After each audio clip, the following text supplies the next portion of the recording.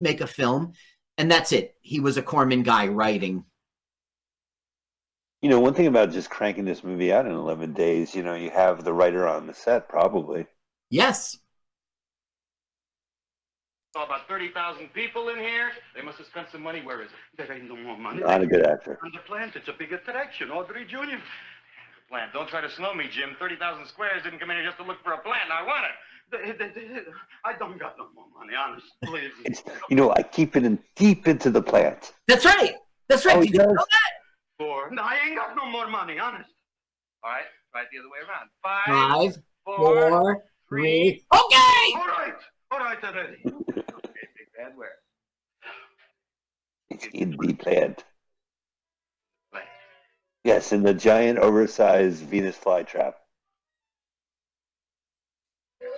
Inside the big leaf. That's right, inside. So before I said exploiting the actors, like I didn't say that. indignant, but you're right. I only said that because you're always saying, like, look how they make them hang upside down. It's cruelty. Right.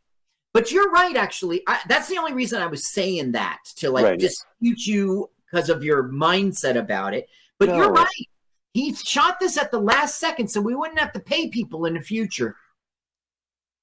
Oh, so it's ironic that it's like one of the biggest public domain movies in the world. Yeah, it's ironic that he shot it to break then he never said fuck it. He never copyrighted it. Because he didn't copyright it, it became a big, big deal. And he gets known as the guy who birthed it. Right. Okay. Well, we talk about Corman a lot. We watch Gas, another one of his films, but he directed a movie called The Fast and the Furious about car racing. And that was just the title. They bought it. They bought the title from him. Okay. You know, they did pay Corman for that title. So we saw Munchies, which he produced. He didn't direct. Both of them, 2 of them. We saw 3 Munchies. We saw all 3 Munchies? Oh, that's terrible. That's right. Howard Nessman. Munchie, and then Munchie 2. We also saw the Gremlin ripoff. Ghoulies. College. Okay, but there was also one. There was Critters. We didn't watch Critters. We didn't see that. We also saw, of course, Fantastic Four. Well, a notorious Corman film. You know what? I'm thinking of Munchie. I'm thinking of the Munchies. So you're right. We saw all 3. Corman made it like a Gremlins R-rated comedy with and then turned it into a kids film. And we watched all 3 of these films. Now, the one with Dom DeLuise was hilarious. At least his voice. That's not fair. It was a terrible film, but we enjoyed it on our thing. I thought the Howard Nessman one was what am I saying? He's from KRP. Howard Hessman.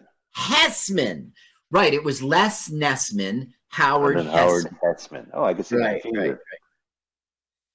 Yeah, I mean, we're watching Little Shop, but Munchies 2 was dire because the only returnable character was Munchie and the douchebag guy who tried to date the kid's dad in the last film. Right, but also the star of Munchies, the second one, was in the third one. Huh. In the beginning, and he was older. He was like 14. I remember.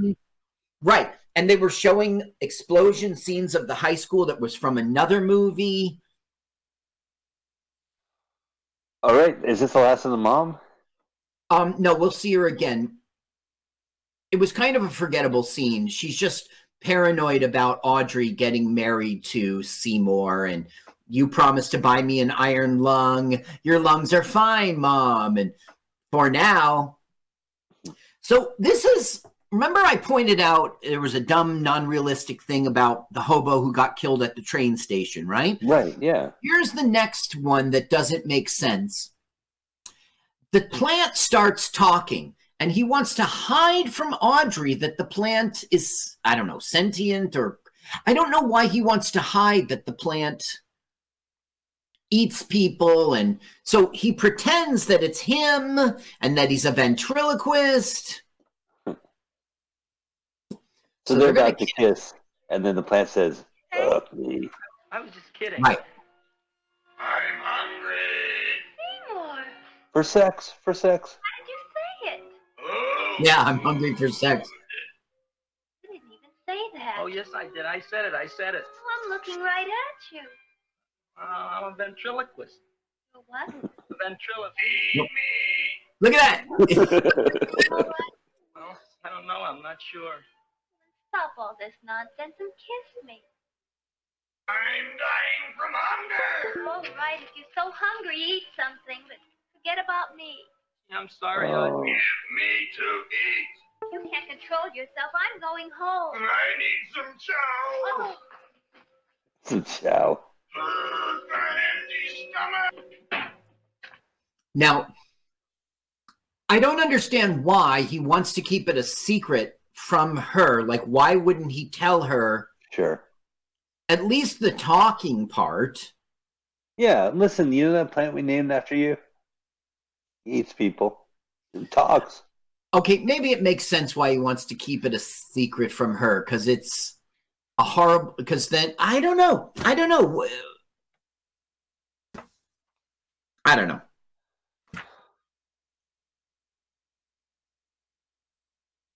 It's basically, you ready I'll to tell take you all the kisses, truth Seymour? later. Then I'll talk to you. Good night, Seymour. So Oh, no. now he's mad at the plant. You're fucking up my love life, okay? I'm not feeding you anyone. I'm sick of you or whatever. Now, the third stupid thing, in my opinion, occurs in this film. He hypnotizes Seymour, and he does it in 2 seconds in an unbelievable way. Yeah, I bought everything about this movie until the plants hypnotized him. Took all them high-class fertilizers and sat up all night with you when you were sick. Well, we're Nobody else would've done suspending that for you. disbelief, so we're You with think the anybody else would film. have brought you a human If being this one to eat? strays, Darn right they wouldn't. Well, I've helped you, and you've helped me. Now shut your trap and go to sleep. I'm tired.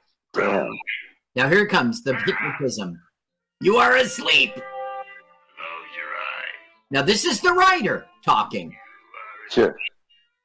He's got a lot of rage, gravelly and nondescript voice. Now you will do as I say. Do you follow me?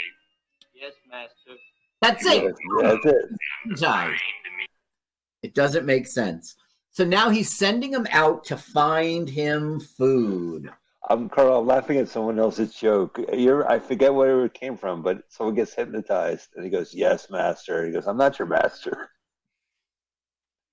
I wish I could remember what that was from.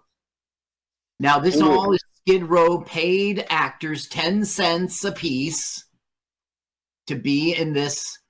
Watch. Oh, look at the bug. Did you see the VW Yeah. bug? 50s. Okay.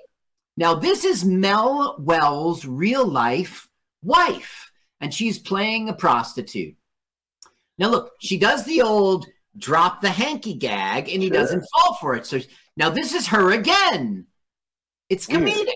Now look at her. She'll wiggle her butt.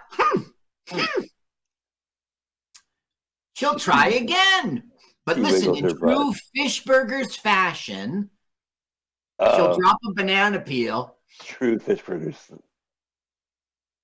He's hypnotized. Whoa! Whoa. I'm Lenora My Clyde. name is Leonora Clyde. How's the rain at the doing? This movie does not quit, right? It could just run out of states as time. And they're like, let's get this prostitute in there. Well, the thing is, he's hypnotized, and she's obviously trying to solicit him for money. Yeah. Okay, watch this. You see his eyes blink? Yeah. I missed this gag every single time I watched it until yesterday, my last prep of this film. I finally caught that gag. It's clever. He's blinking to the light. Right. He does not know how park benches work. I remember from my days in LA, this park bench. Oh, It yeah. was, it was, oh, yes, it was the Bunker Hill Avenue overlooking the lights of 3rd Street. Oh, I remember. Oh, yeah. The lights of 3rd Street. So he she's trying to solicit him. He is hypnotized, so he thinks that she's volunteering to get eaten. Oh boy. Right. That's now, it takes a while for it to fall into that, but it does. What does he like? So he has to get her to the Skid Row florist? Ooh. Yes. That's more like it. Kiss me. What's the matter? Don't you like me? Too bony. You bony! Nobody ever told me that before. Beef is better than veal. Ah, you're such a dodo. What do you call this? Chopped liver? That's beef. Master would like more fat. Speak for yourself, John. John? John? Seymour. How'd you know my name? Seymour. That's my name, too. Are you? Did you get that joke? Yes, finally he did a Seymour joke. Here, do you volunteer? Sure I do. All right, if you're sure you want to volunteer. Okay, so he goes, she goes, hey, John, like, you know, prostitute has it, John. She goes, my name's Seymour. And she goes, my name is Seymour. And he goes, hey, that's my name. Oh, I thought it was like a Seymour ass or something like that. Right. Watch. Bonk. Bonk. Oh, no, Master's not going to like this. No, Master is going to like it. Master's going to eat. But she's bony. Yeah, I know. But she did volunteer. You're right. You're right. It won't Look at that view. God damn. What's it say, though? Skid Row Cemetery. Right. Depressing. Ah, the old Pioneer Cafe. You said impressing. Now, this is an interior. It just looks like an exterior. Mushnik. Please, he will have an award today. Nobody should come in for the award.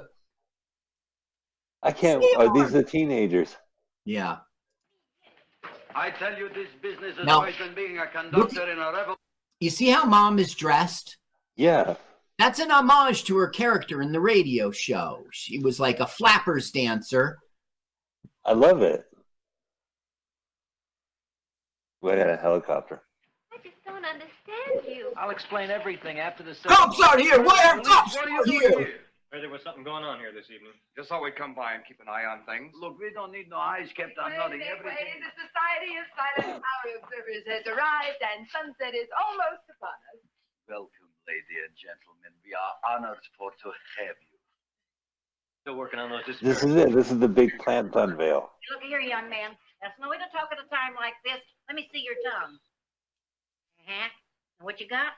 Just the facts, ma'am. Trench mouth. Just the facts, ma'am. Now, I think you educated me about trench mouth. Yeah, that's a World War I thing. Yeah, she goes, trench mouth. I had that in the big '04, whatever that means. Well, I mean, they built trenches in 1916, 17, 18, right, during World War I, so it was prior to that. Look, you suddenly see more. It's opening. Holy cow. Look. Oh, right, that's right, the faces of the victims. Right. Now, there's speculation that this was written like from a story by Arthur C. Clarke.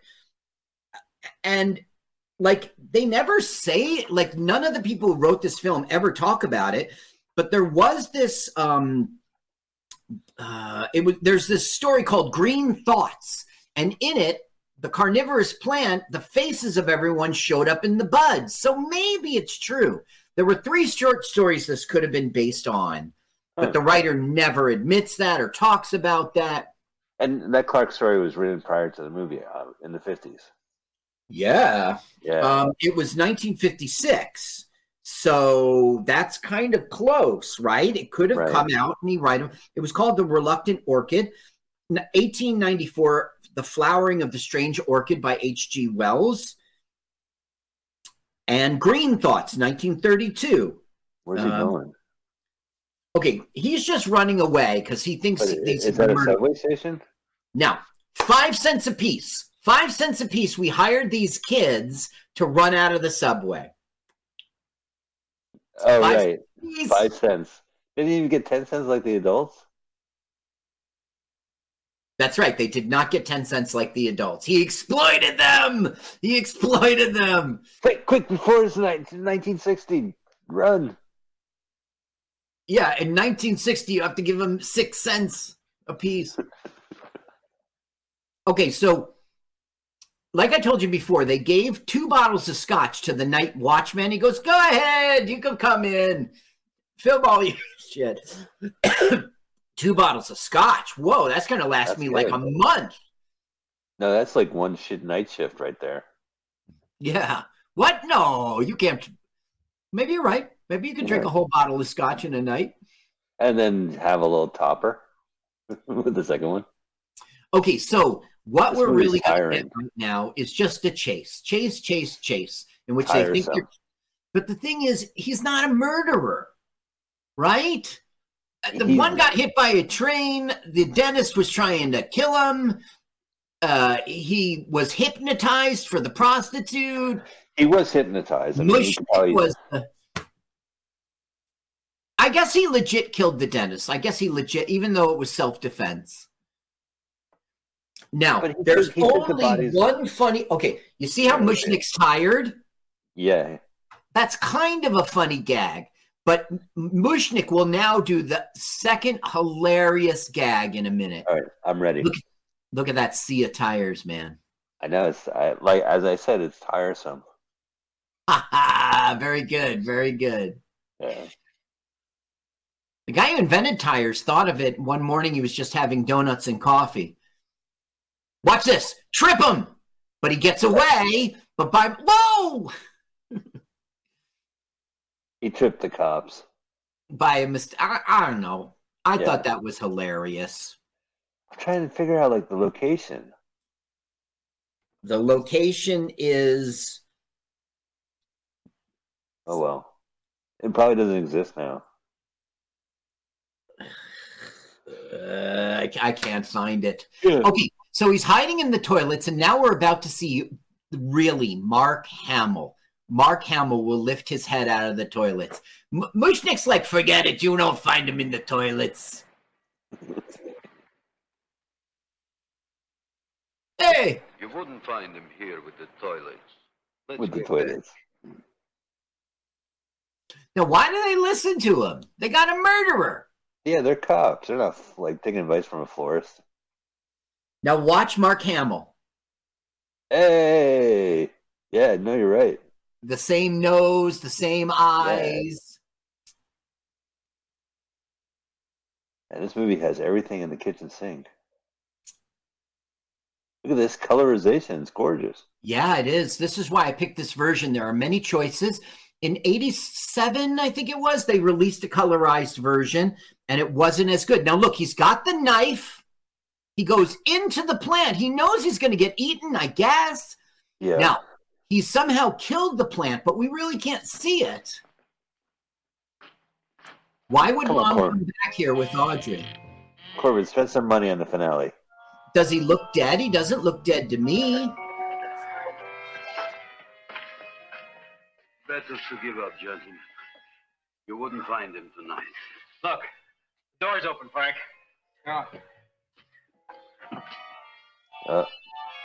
Now, is the plant dead? It doesn't look very dead. No, I think the plant's still alive at the end, honestly. Now, there's Seymour's... It is. Seymour! I didn't mean it.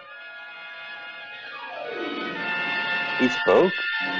Ian or Kronos plug into the afterlife end. I hate that. I hate that. Carl, what'd you think of this movie? I enjoyed it. Yeah, I love this. I love this movie. It's one of the reasons why I love Roger Corman. It's definitely like just a lot of spirit. And, you know, I was talking crap, but the fact they made this movie so quickly and that the humor is so on point. It's really, he's a funny guy.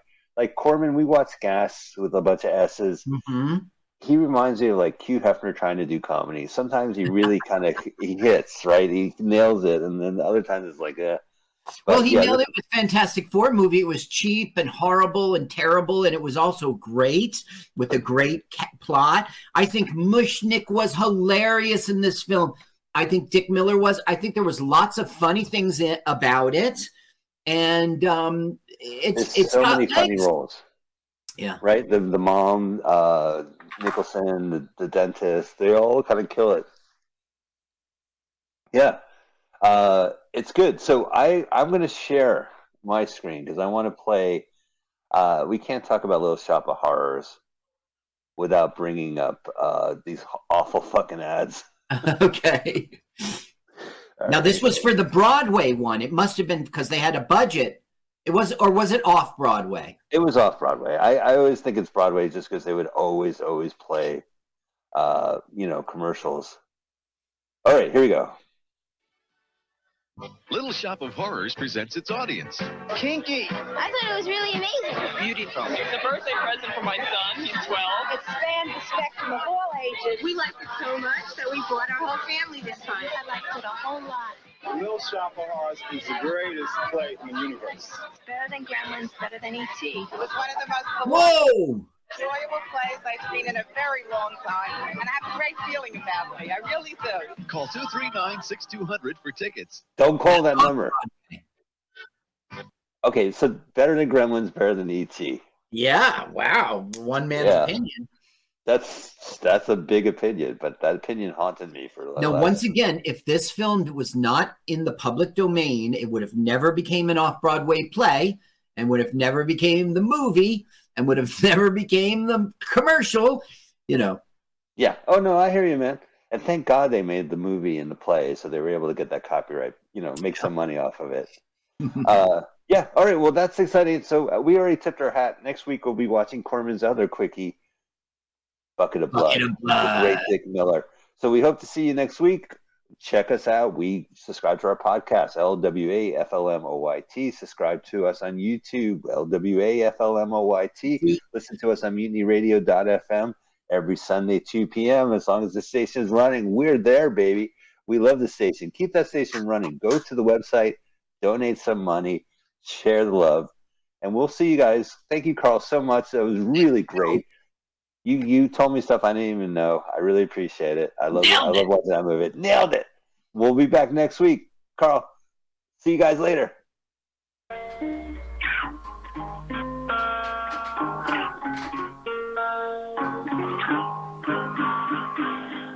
Let's watch full-length movie on YouTube with Michael Spiegelman.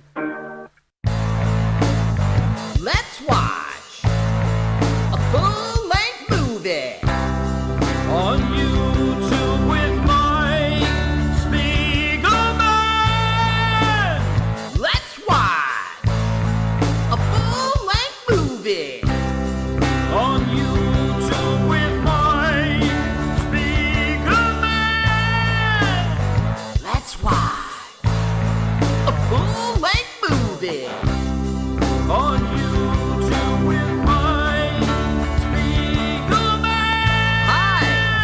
Carl, I'm Mike's friend. I wrote this song. My turn-ons are dancing in the dark, kissing on a lark, and peeing in the park.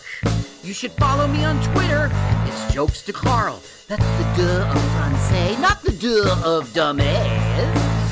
But never mind that. Don't follow me now. Follow me later. I mean, for right now, let's watch a full-length movie on YouTube with Mike Spiegelman.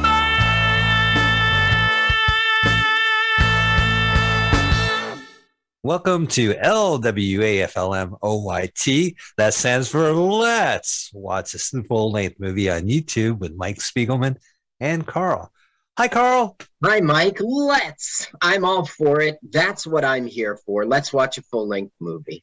After 5 years of doing these shows every week on Mutiny Radio, I learned I could remember our podcast acronym by stressing the L. And that's the only way I remember the W, the A, the F, the L, the M, the O, the Y, the T. Right. I'm the superstar shooter, super sharp shooter, super sharp. The S, the H, the L, the W, the A, the F, the L, the M, the super sharp shooter. I got to find that song, Carl. Do you know it? No, but clearly you do. Yeah, I do. I have a song in my heart. Welcome to Let's Watch a Full-Length Movie on YouTube here on MutinyRadio.fm, the internet radio direct from the Mission District of San Francisco. You can find it by typing in MutinyRadio.fm and just hit listen now. And we are on every Sunday, 2 p.m. Pacific Standard Time, San Francisco Mission District Time, 5 p.m. Weird Jersey time. I decided you live in weird New Jersey. Yeah, well, you live in the Pacific time, but I live in the specific time. Eastern time. It's weird, yeah. You know, what we're going to do is we're going to watch a full-length movie on YouTube. So you'll be watching the YouTube video, and you'll be listening to us as we stream on MutinyRadio.fm. Or you can listen to our podcast. It drops every Sunday, courtesy of Mutiny Radio at LWAFLMOYT. Use that magic acronym. Subscribe to us on iTunes. Yeah. And you know what? Use that magic acronym on YouTube. We have a YouTube channel, and we post the videos of the podcast, and the movies are already synced up. So you can listen to us this way, whatever way. We would love for you to donate, please, to Mutiny Radio, please. I did that like desperate please. You ever do that? Yeah. You're like, can you do your homework? Please, would you please do it? I did the homework, please.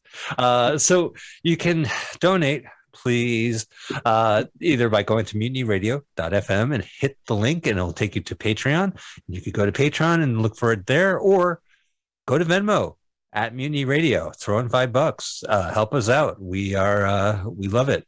We do it from your donations, and other ways. You know, and there's live shows Monday and Fridays. Go to the website, check out the details. Speaking of details, Carl, what is the movie this week? We are going to watch The Boneyard, 1991. That's what you put in the YouTube search engine. Boneyard is one word. The Boneyard, 1991. Okay, so I'm going to RedTube, and I'm typing in The Boneyard. RedTube. Oh, you are a super shooter. A super sharp shooter at The Boneyard. Super shooter. Any more dick jokes before we start? Yes. Well, the channel we like is B Movie Archive 2. That's not a dick joke, but give me a couple minutes. B Movie Archive 2. You know, that sounds like an interesting channel, dick joke or not. I'm going to probably check it out, and probably check out the B Movie Archive 1. 3. All right, so go ahead. Type in The Boneyard, 1990. Find the link. 1991. So the war just started. Go ahead and 1991, The Boneyard. And then when you see the B Movie Archive 2 channel, click the link, hit pause, move the timer to 000. And when we say go, hit go, and we'll watch the movie synced up. Now, we have a very special celebrity comedian to do our countdown for the movie. And let's find out a little bit more about the celebrity comedian. Carl, take it away. Ladies and gentlemen, welcome back to Celebrity Comedian Countdown, this time with Jessica Miranda. Welcome, Jessica. Thank you, Carl. It's great to be here.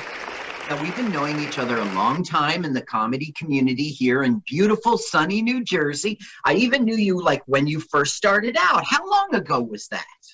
Oh, it's 3 years, and I never know whether I should completely count the year that we were in lockdown, but it's been 3. Yes, it's 3 years. Yeah, so that is, I mean, if that's only 3 years, you've really come a long way. I mean, you're booked all the time. You were booked a lot in 2021, despite the pandemic. So, but the pandemic's put us on Zoom things. I know that you haven't done many Zoom shows, but we've been on Zooms together. You got Sharon Simon's virtual comedy club Zoom thing in the pandemic. But I mean, what's different for you on Zoom than live that maybe keeps you away from Zoom? Okay, so, you know, I did Zoom pretty regularly for almost 8 or 9 months during the lockdown, and I got very used to it. But it has a feeling of like you're recording for television. You don't interact with anyone. You're looking at this tiny little circle on your laptop. Yeah. And so the feeling is very different than when you're on stage. So I found that when I was coming off of Zoom and getting back onto stage, I felt like I really couldn't go back and forth easily. A lot of people can do it. I see them doing it, but I couldn't. So I haven't done Zoom for almost 9 months now. And then I just did my first little Zoom show recently, and it felt good. It was good practice, but I just, it's just hard for me to go back and forth. Yeah, because when you get on stage, it's a much different feeling than being in the Zoom. You might be delivering setup punch, but it's not the same as being in the room. Of course, you must prefer being live, just like me, right? Zoom isn't exactly. Yes, exactly. And it's funny because, you mentioned that I, get booked a lot, and I'm pretty new as a comedian. And I know that's a lot surprising to a lot of people, but I think it was really the Zoom experience and meeting and networking with all the people that I met over the whole time on Zoom that got me booked in 2021. I would, go ahead. No, I was just going to say there are positives to this pandemic, even though they're just happenstance, like that networking and stuff. So you were saying that some of your meeting people, your contacts, got you booked for real. For real. I mean, I started out with Dat Fan and Friends in the very beginning, which was great because I was meeting all these people from LA. And then when I decided, it was actually brought up to me that I really should be working with more New York and New Jersey area comedians. So then I started to look for more Zoom shows in this area, and I found Comedy Therapy with Jim Mandrinos. And I started to do their mics and their shows. Then I did a contest with them with 64 comedians, and I ended up winning first place. That's terrific. Yeah, it was unbelievable. It was such an exciting time, and it was a month-long competition, and I was just working at it every day because we were all just locked down. Yeah, so it was exciting. And in that time, I got exposure. Carol Montgomery ended up booking me live on Funny Women of a Certain Age from that. And then from there, I got, seen from a lot of other bookers, and it's just been a great, path to doing lots and lots of comedy in great places. And Mendros also has that comedy writing class I think you're involved with now.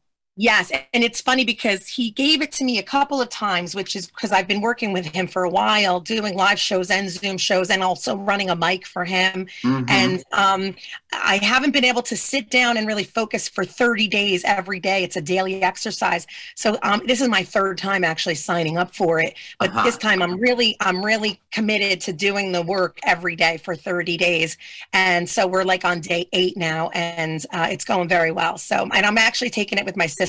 So we're doing it together. It's always fun to take stuff together. And so it's a lot of fun. Yeah, you're both comedians, and there's a lot to learn from there.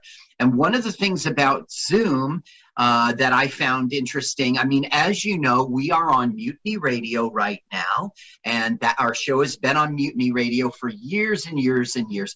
And you met our fearful leader, Pam Benjamin, not through Mutiny, but through these Zooms, right? Yes. I met Pam Benjamin very early in the pandemic because I was put into a group of comedians from all over. I don't even know who put me in that group, but I was in this group where we were just meeting up on Zoom every night for socializing and also going over new material and bits and just getting to know each other. And Pam was in there, and she was always just such a friendly person and just, just a fun person. Yeah, she's a great person to talk to. And I haven't spoken to her in a while, but I'm excited to, remember and think about that time period. And she's an amazing cook. She's like a chef. She's amazing. She does everything. I mean, she keeps this place together, and we love her. Pam Benjamin. That's great. So one of the reasons you're busy and can't be focusing all the time is because you've been a teacher for over 20 years, and that puts you also in Zoom situations, right? What's that been like? Yeah, teaching is, it's been really amazing. Kids are resilient and the teachers are resilient, and I think everybody's had a great attitude, but it's had its challenges. But I really also feel like, although I focus a lot on my teaching career, teaching has really been, kind of a platform for me to practice comedy my whole 20 something years, because I've had this. Yeah, I have a captive audience in the palm of my hand. Like every 5 periods a day, I can tell the same story 5 different times and see which way it hits. And so that's kind of my open mic. My open mic is my classroom. Yeah. So you're doing the curriculum, but in between you get to say, and like you said, you can work on your joke as you go through the multiple classes. That's like trying it out at 5 open mics. Yeah, exactly. A day, and they love hearing my personal stories, if the ones that are fitting to them. And it's kind of interesting, especially about my kids and different things. And they relate to, video game playing and whatever the case may be. But it's a lot of fun. And I didn't even realize that I'm practicing all these years, Yeah, you've been a performer. The material just it was a little dry. But okay, so how can people find you out there on the internet, a website, your social media? How do people get in touch, learn about your shows? Well, I have a website, and it's JessicaMirandaComedian.com. That's my website. And then also on Facebook, I'm just Jessica Miranda. And on Instagram, I'm Jessica_Miranda_comedian. So you guys can find me on any of those places. I hope you follow me and see the shows that I have going on soon. I guess JessicaMirandaComedian.com is like the first stop to see what's coming up for you, right? Yes, that's where I have all of my shows, current shows and future shows. My calendar's up there, and actually I'm really excited about my photo gallery because I'm just such a visual person. So if you ever check out my website, make sure you check out the photo gallery because I love those pictures that I have up there. I think you're in a couple of them, Carl. You're in a few of them from the Big Red Buzzer show. Oh, wow. The Big Red Buzzer. Wow. We're going back then. That was a great night. You really killed that night, and you didn't get buzzed, right? You didn't get gone. Yeah, I didn't get buzzed. I actually came in second place that night. That's crazy. Yeah. I was sitting there in a tuxedo judging you. Oh, yeah. Well, I didn't gong you.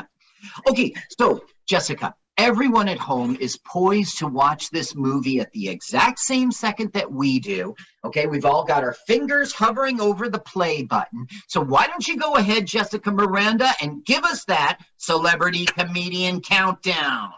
Okay, guys, get ready to watch your movie. Here we go. 3, 2, 1, go. No, that was great. Great comedian countdown. And now the Boneyard. Cool. And now to the Boneyard. And now the Boneyard. And Nelson, how many people are in this movie? Like 3? Yeah. No, there was like 5 to 7. There's a Norman Fell. I caught that. Yeah. Oosterman. Denise Young. I wonder if I could do a Norman Fell impersonation. Mine's all visual. I'm sorry. Yeah. I just want to say I'm already mad at this movie. I mean, what a waste of your opening. Here we have an opening, and we're going to see black and the credits, and we hear creepy music. We hear scary music. A movie's allowed to do that. Of course, all movies are, but you're wasting a very important part of your movie. What is the atmosphere, the mood, the setting? Set us up. You can I disagree. I just, if it's best, I love movies that just show me the title and start the movie. And then at the end, do the end credits. But if not, do all the proper credits. Don't give me any tip of what it is. And then, James Cumming, bring it on. Because this is the image. Now it begins.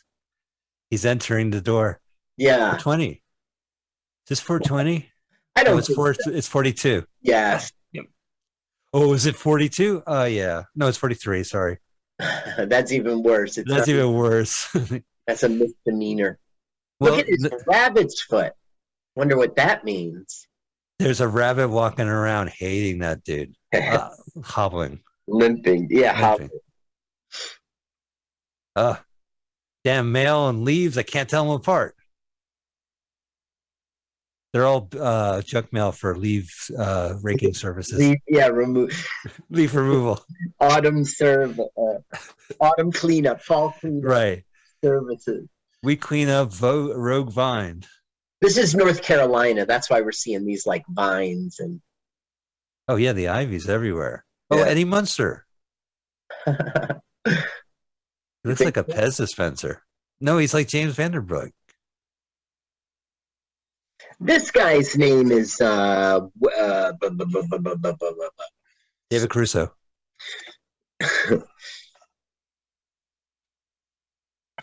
Wonder why. Well, he has to be one of the five. His name is James Oosterman, and he's being. Yes. I don't know. The director wrote this with this guy in mind. He was in Species, Space Invaders, and he was on a TV movie called Cast a Deadly Spell as a Werewolf.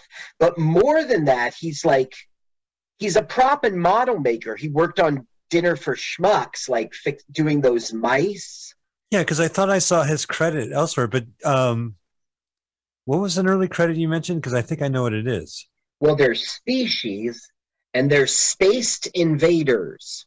Oh, so is it Spaced Invaders with a D? Mm-hmm. Yeah. So that is like a wacky comedy, and I might have Randy Quaid in that. Interesting. Yeah. It's one of those movies I used to see the DVD box, All right. Now, what the director's doing here is he's faking out that we've started our movie and we're entering some creepy, spooky, ghosty house or something, It's a creepy, spooky, ghosty house? Well, I don't know. You have to listen. Turn the music on for a minute. Turn the sound. Oh, all right. Yes, sir.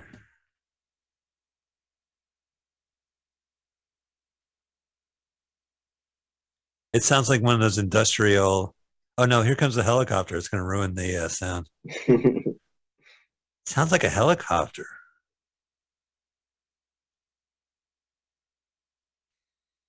I'm in a lot of helicopters here in the Mission District. We can't hear it. Wait, there. Oh, good. It's louder than the audio. So. Why is that good? A lot of helicopters, as we say in Oakland. So anyway, you're noticing the creepy music, right? You know what? I think I have it on mute. No, I do. It sounds like those cassettes of Industrial Drone that I used to get in the mail. So that's what the director's doing. He's like trying to trick us that the movie started. And really, it's just going to pay off in a joke. The woman they're going there to see is sleeping in bed, and she's covered up with a lot of blankets. Oh, so there's nothing haunting. There's no conjuring needed in this house. Right. So the director's doing something a little clever. Now, this director, he never directed Hollywood movies. He did 3 B movies. But for Hollywood, he would do like special effects of makeup. And He was one of those guys who would sculpt, like he sculpted the face studies for Enemy Mine and like for Cocoon and Jaws 3D. And he was a sculptor kind of guy. Well, I mean, he worked enough in films, he probably wanted to direct. Yeah. Okay, so this is where she's going to pop up? Yeah. And it's a payoff, and it's only slightly funny. It's really not strong enough. Are they going to get it on? Is this the boning yard yet? No, they're not going to get it on. This woman is very fat. So? I paid good money. I'll watch. Okay. Well, I paid. All right. Forget it. I'm going back to RedTube. Okay, they are going to bone her. You just got to wait a little bit into the film to let you know. Oh, so this is the monster. Yeah, with a pillow fight. Now, look, the director's got him going for his gun, right? We're still not breaking that this is a... She knocked him down the staircase. Right. I know in movies you don't get hurt, but that 2 staircases, you get fucked up at that point. Not all of us are stuntmen. Look at this arty direction. Up there is the monster. Boom. Slowly I descend, step by step. Uh-oh. I still can't tell if she's pixelated. Oh, there she is. Oh, so that's it. So now we start. Gladys. She's the hero? That's cool. She's the hero. And she's like, privacy. I mean, what are you guys doing? You're walking into my house. I'm sleeping. A lot of people sleep. Do they know each other? Yeah, they've worked on past cases. She's like a psychic lady. Well, not when she's off the clock, apparently. Well, she's had enough, you see. When she has her psychic experiences, she undergoes the emotions that involves. Seeing creepy, disgusting things, seeing murders. So she's like a extra medium. Yeah. She's one of those help the cops with the psychic ladies. But then will there be a cop that go, I don't like you talking to her? No, there won't. I know why you said that. I know that movie. Which movie is that? Where, there's like a cop calls a psychic and it's like every movie. The chief goes, I don't believe in this. If the mayor's office didn't order me to do this. Right. The mayor's office. But if I hear one word about the mayor's office. How? 16 police cruisers. We only have 13 police cruisers. Where did you find? That you're talking about my bit where Laundry Basket of Justice, where Laundry Basket gets called in by the police. Where did you get the 3 other police cruisers? Really? Twice in the chest. No, I didn't know Mary Lou Henner dated Tony Danza on the set of Taxi. Of course I'm familiar with Gary Busey's chili. All right, Detective Laundry Basket. Yeah, along those lines. If you do another laundry-related pun, I'm going to bring you out and hang you up to dry. Laundry Basket! Now get out of here before I get depressed and steam. Laundry Basket! Yeah, he hated those. The chief really hated those laundry related puns. Yeah, I never thought of that. Was my partner Laundry Basket who was mute the whole time. But couldn't think of another routine. I could never top that one. I did another bit where they're on a stakeout, and it's Detective Laundry Basket's partner. You know what your problem is, Detective? I would have been a writer for you. I would have loved to help with that. We would. Anytime you need Detective Laundry Basket to do a cameo or a cross for Waterman.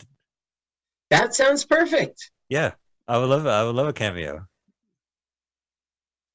An appearance. So you're in a different. We'd have to be visiting the city or something, and of course. Interagency cooperation. And that way we could have the Laundry Basket's own sergeant yell at him. Or, You could be maybe the state troopers. I should just tell you, the reason I'm not talking is this is just going on and on and on. All they're doing is she's saying, I don't want this anymore, Jersey. That's his name, Jersey. And then he's saying, he's saying, people need you. You're helping people. He's kind of trying to spin it to don't be selfish, even though he never goes that far. Can you dig it?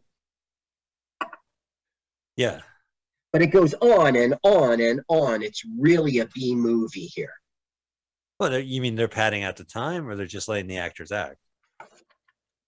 Good question. I think it's just bad writing. Bad writing. Because it is repeating. I think they're going script line by line here. I don't think they were trying to say okay, our ending rent short. Let's stretch it in the. It just Right. doesn't seem. Well, Now no, her name is Allie Oates, and she was in Troop Beverly Hills. She was in Ski Patrol, and she was in Fugitive Lovers in 1975. And that's it. Huh. Well, Fugitive Lovers sounds like a great movie. Yeah. And Are they like fans of the TV show? It sounds like a candidate for being on YouTube. Oh, right. Hi, welcome. It's our new podcast, Carl and Mike with Fugitive Lover. The 1960s original. We were watching the Tim Daly. You know, there was a version like from 10 years ago, or no, 20 years ago. They remade The Fugitive with Tim Daly. So they're constantly, you know, that idea is out there for The Fugitive Lover. Tim Daly? Should I know his so. face? Okay. Gotcha. Yeah. That's interesting. I guess. I said it though. Oh, damn. Sigh. Tim you know, every time Daly. every time I'm in that state, I rest my head against the window and you say Sig? I say Sig.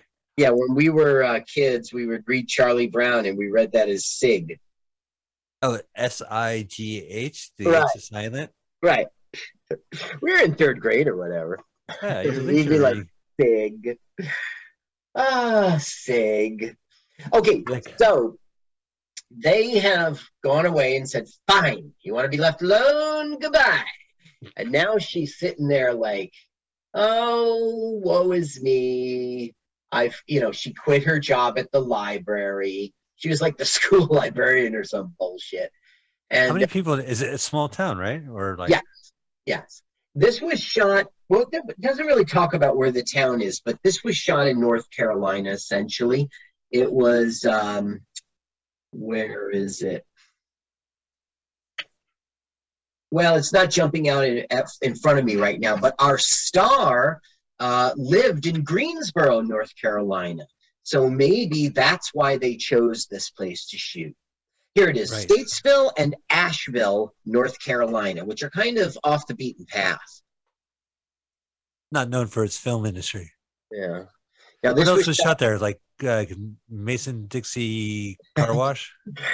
Yeah. County Car Wash? It was, come on down to Bob's Discount, kill me a Yankee car, used autos, where if you don't get a deal, I'll kill me a Yankee.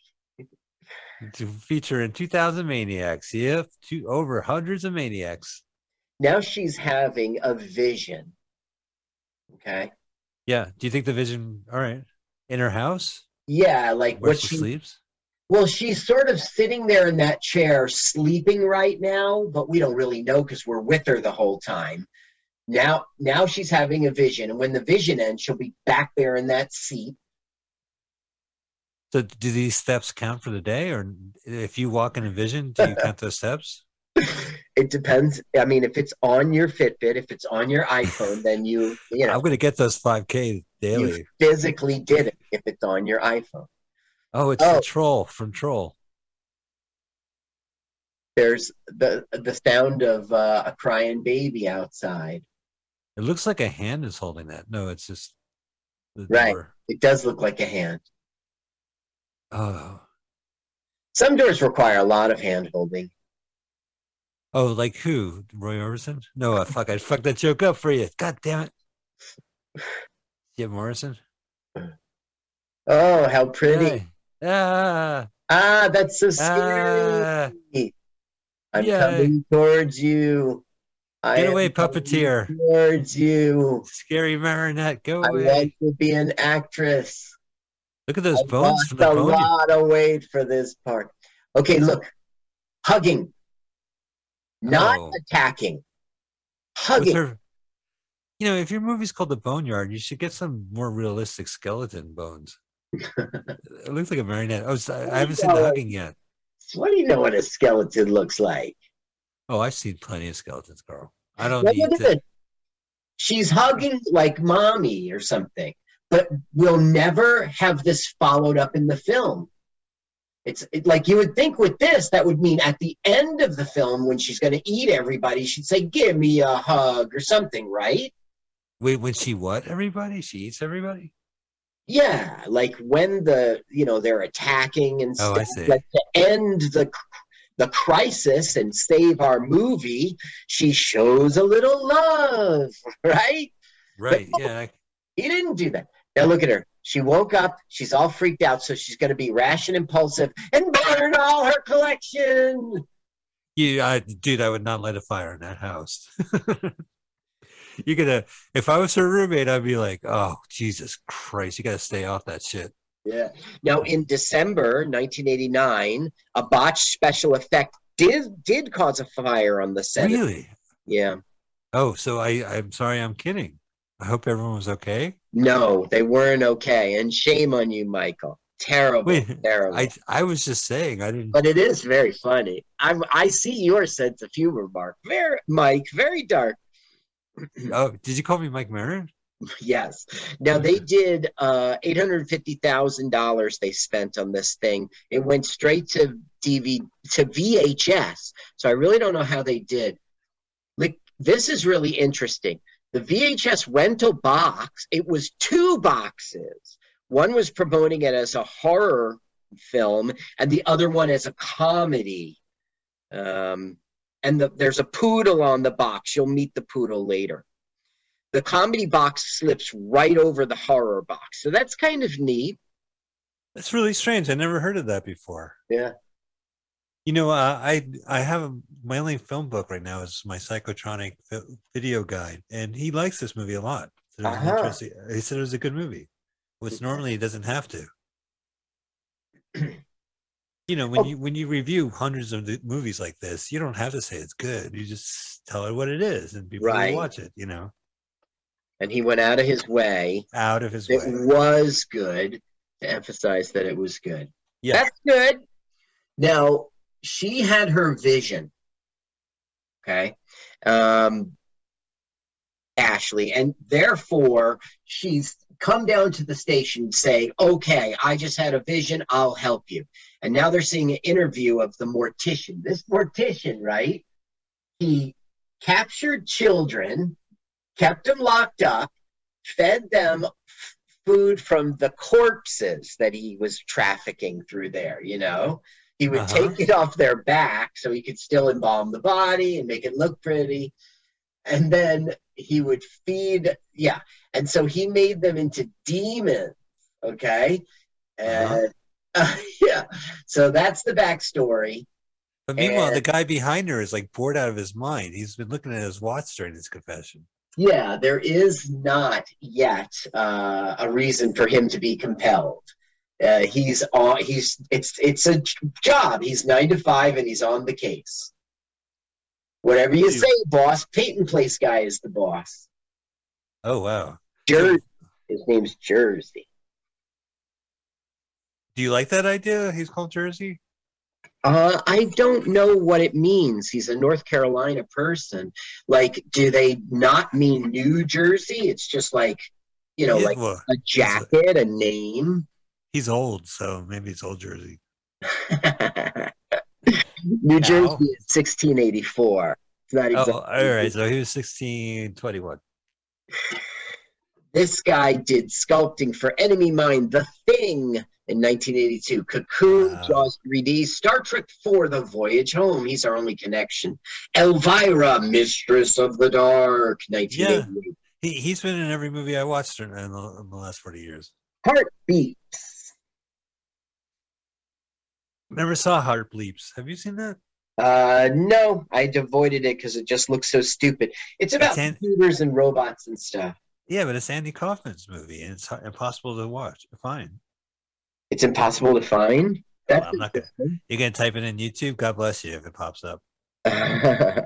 Should I check out Heartbeats? I haven't seen my brother remembers seeing it as a kid, and he still quotes it. But yeah, it's a ridiculous movie, and I would see it just because. Well, I mean, Andy Kaufman made a movie where he's a robot. Okay. With Madeline Kahn or Bernadette Peters? I forgot who the other robot was. So, I don't know. Sounds like crap. So now she wants to go down to the morgue where the corpses are, and she wants to get an object, and that will help her have vision. And you see she's got an earring there. See the earring? Yes. Yeah, that's to signal I'm a chick. You can, I wear earrings. I'm a girl. She looks like a chick. You don't think so? I think she looks like a chick. Yeah. I think she should grow her hair out a little. So, what about the children wearing a hat? I'm sorry. I want to know the status of the children. Are they okay? Which children? The one the mortician was talking about. No, they're dead. They're dead and in the morgue. They're dead and in the morgue. Oh, I knew that he was feeding the corpses to the children. Yes. And that killed them? No, he eventually killed them. Oh. All right. And this is revealed in the first 10 minutes of this movie? Does this movie get even more grotesque? This movie will be hideous and horrible, and I hate it. We're 22 minutes in, and let's see your point. Like, this is like a full-on horror movie? It's not full-on because there's comedy in it. It's not a very funny movie. It's not a good movie. Now, your movie review guy knows better than me. I'm not joking because that's his job. I'm going to find it. I'm going to pull it right now from the bookcase, okay? If I may? Sure.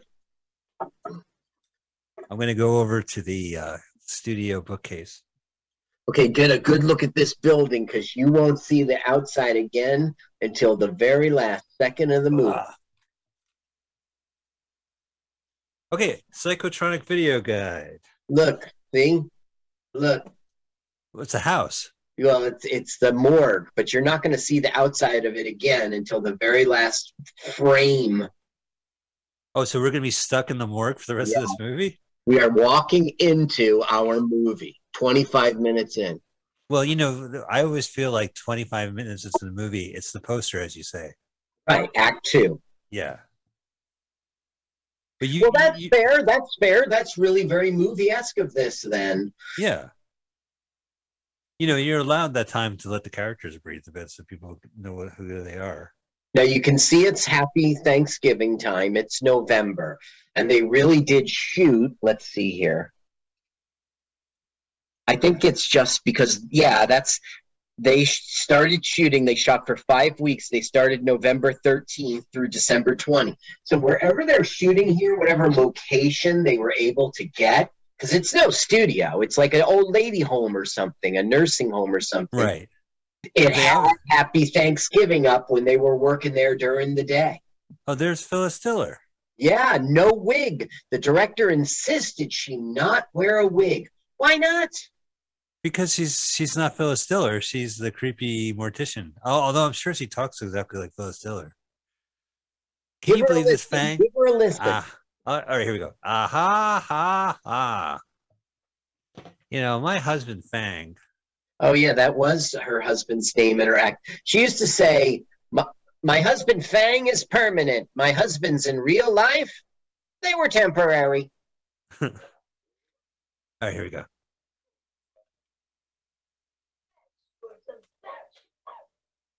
All right, that sounds like Phyllis Diller, San Francisco's legendary comedian. Yeah, San Francisco's. That's where she got her break. She used to live, I don't know, the Midwest or something, and she would make all of her neighbors laugh. She'd make the other mothers laugh. She'd do stuff at the PTA. Like, she had a natural affinity for making people laugh, and she loved the attention. But, you know, that's all it ever was, you know. Then she had a great act, though. Then she moved to San Francisco because of her husband's job, and she was a secretary at a television show, and she got it together to put on a nightclub act. And the people who did the show went and saw it. They loved it, and they gave her a spot on there, you know. And that's how she began on TV, you know. By the next thing she knows, she was all over TV, and she got this she got connected with Bob Hope somehow, doing the USO shows, going to Nam with them. Yeah. All right, I found here we go. This is from Michael J. Weldon. He wrote, he had a great magazine called Psychotronic Video, where it was interviews and movie reviews. and I have his old video guide. The Boneyard. Here's a film with a difference. It's suspenseful, serious, and surprising, but has some unexpected laughs too. The scary, slimy, mummy-like little cannibal zombies in the old city morgue are Asian-like Kyoshi kids with tails. I completely mispronounced that. Star Deborah Rose plays the reluctant psychic heroine who happens to weigh about 300 pounds. Former Corman regular Ed Nelson, the Brain Eaters, is a patient cop called Jersey. Phyllis Stiller without a wig is a mean, nasty old woman who runs the morgue. And Norman Fell, and in parentheses he has an exclamation point, with a ponytail and earring, is a mortician. You won't believe the Big Daddy Roth like monster Diller becomes, or the giant poodle monster, 2 exclamation points. Cummings also did FX, filmed in Statesville and Asheville, North Carolina. Yeah. Wait, he said it's good. He said it's good. Yeah, he said it's serious and funny, and the film is different. Gotcha. But I mean, I'm sure like zombie poodles is like a walk in the park for this guy. Well, I'm mad at this film for a bunch of reasons. One of them is the way that you see Norman Fell. He does have this big like mustache. That's him there. He's hiding behind. If I was this director, I'd be like, "Hey, Mr. Roper, roll him, right? Can you get a sweater vest, please? I would want Mr. Roper." You'd be playing music, boo, boo, boo, boo, doo, doo, doo, doo, doo. Hello. Doo, doo, doo, doo, doo, doo, doo. I know the themes to the Ropers. Oh, that was their spin-off show? Yeah, so Mr. and Mrs. Roper left Three's Company to do their own show where they go into a condo or something with a couple that included Jeffrey Tambor. And Don Knotts showed up on the... That's right. Don Knotts became the new landlord for Jeff Which Tripper. worked. It really worked. No one ever fell out of love with Mr. Roper, though. No, I mean, Mr. Roper, I mean, for what the show was, he was always still like... You see the 3 bodies, right? Uh-huh. Yeah, they're fucking undead, my man. Are they at least of age? Are they children? Yes. Shut up. They are undead children, yes. Oh, this movie really... What? What? It's creepy, right? I mean... So if they were undead adults, that's cool. But I didn't... But children, I didn't... Listen, I'm one of those assassins that there was never anything about children. But Take the shot, Carl. Take the shot. What you never said there'd be children involved. Oh, is that Scarface? Yeah, it's Scarface. Scarface. He's driving around the UN like... well, you got let's chill it. Hey, don't do it. Fuck you, man! Bang, bang, bang. Right, and then suddenly he's not a cool criminal anymore. I told you not to fuck with me, you monkey. You want to go to war? I'm not doing it right. Well, I mean, like he was going to be like sitting on the star chamber of evil. Here, Mike. I'm sorry. Look how long we dwelled in that one spot, going talkie, talkie, talkie, talkie. This movie was horribly written. Well, don't you think that that's the payoff? Is that we go in, we're one room, we're not even in the mortuary. We see it detached through the. As viewers, we see it again through a television set. But I'm sure at the end we'll be stuck. The characters will be stuck in there. I don't know. Could be well crafted. Who am I to say? Well, you're a guy who didn't watch the film, listen to the sound, and be going, "Oh my God, when is this scene gonna end?" There is a feature on YouTube. How's the wife and stuff like that. You never change the speed, huh? When you watch the YouTube videos? 1.5. Yeah, I think the whole mortuary is filled with zombies, poodles. Oh no, here comes Phyllis Stiller at 1.5 speed. Ha ha ha. Phyllis Stiller.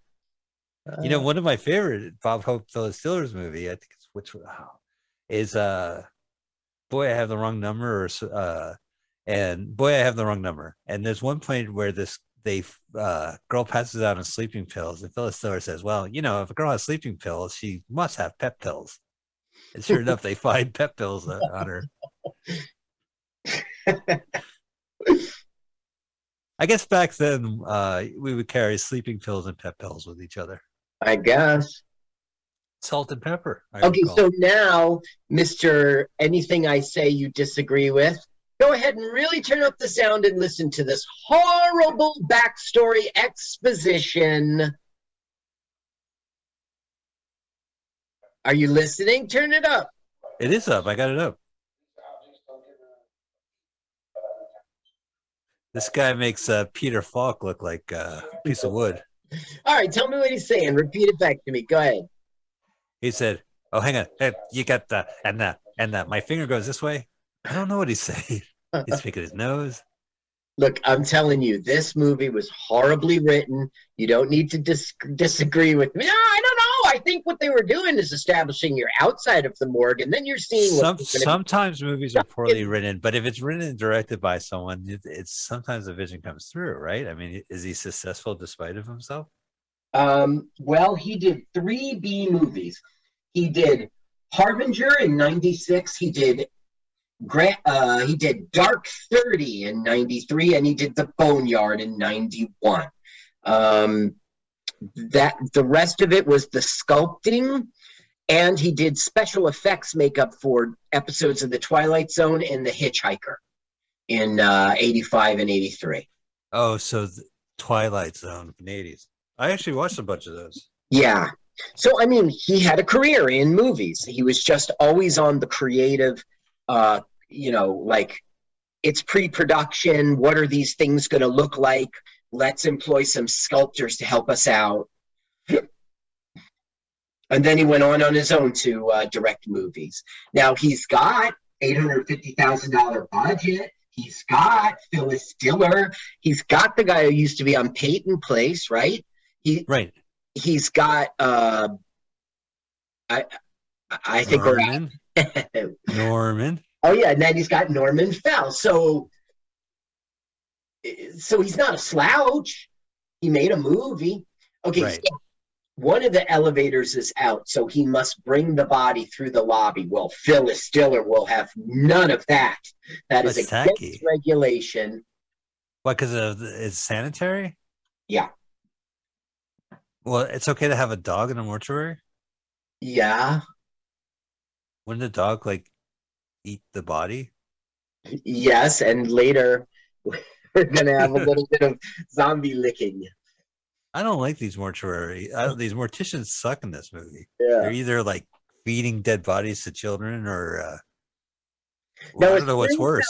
Out of the director wanted us to see that a screw fell out of the gurney, okay? So when they get to the elevator, it will collapse, and that's supposed to explain it for you.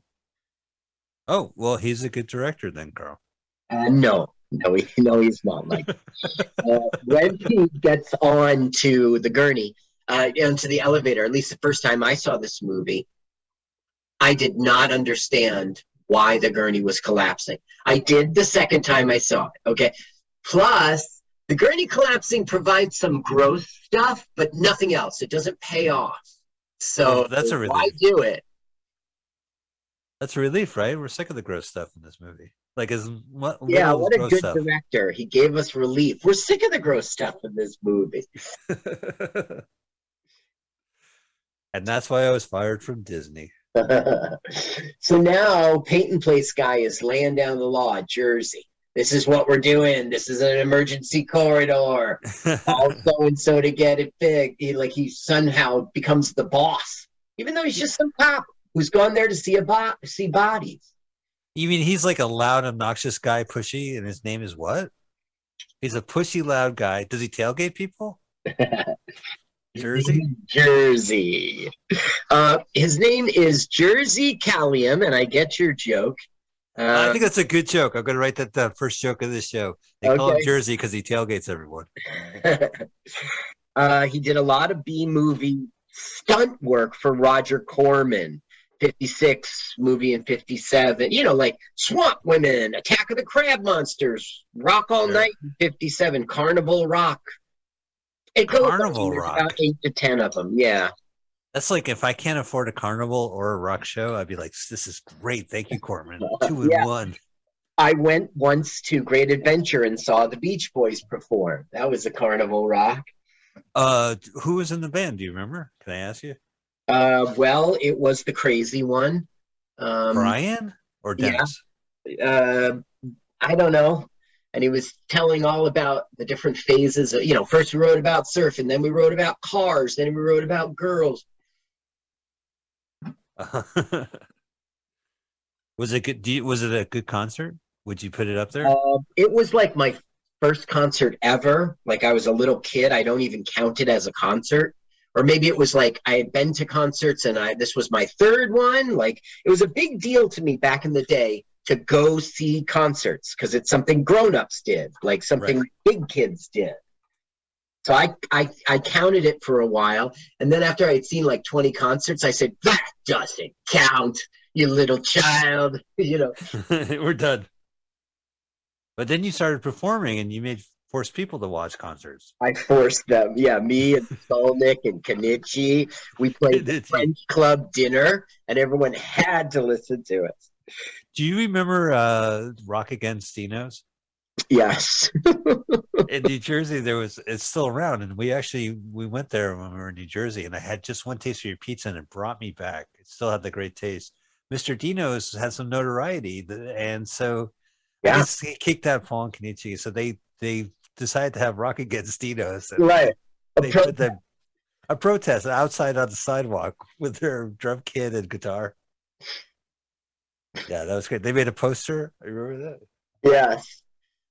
Come out to Rock Against Dino. That's so great, man.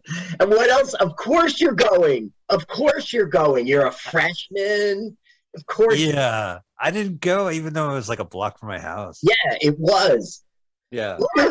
Okay. That was so now fun. She's got an object and she's going to have one of her visions. Now, where's Norman Fell? He fell. He's hiding behind glasses and a mustache. Here he is in the front right. You That's Norman Fell? Ponytail.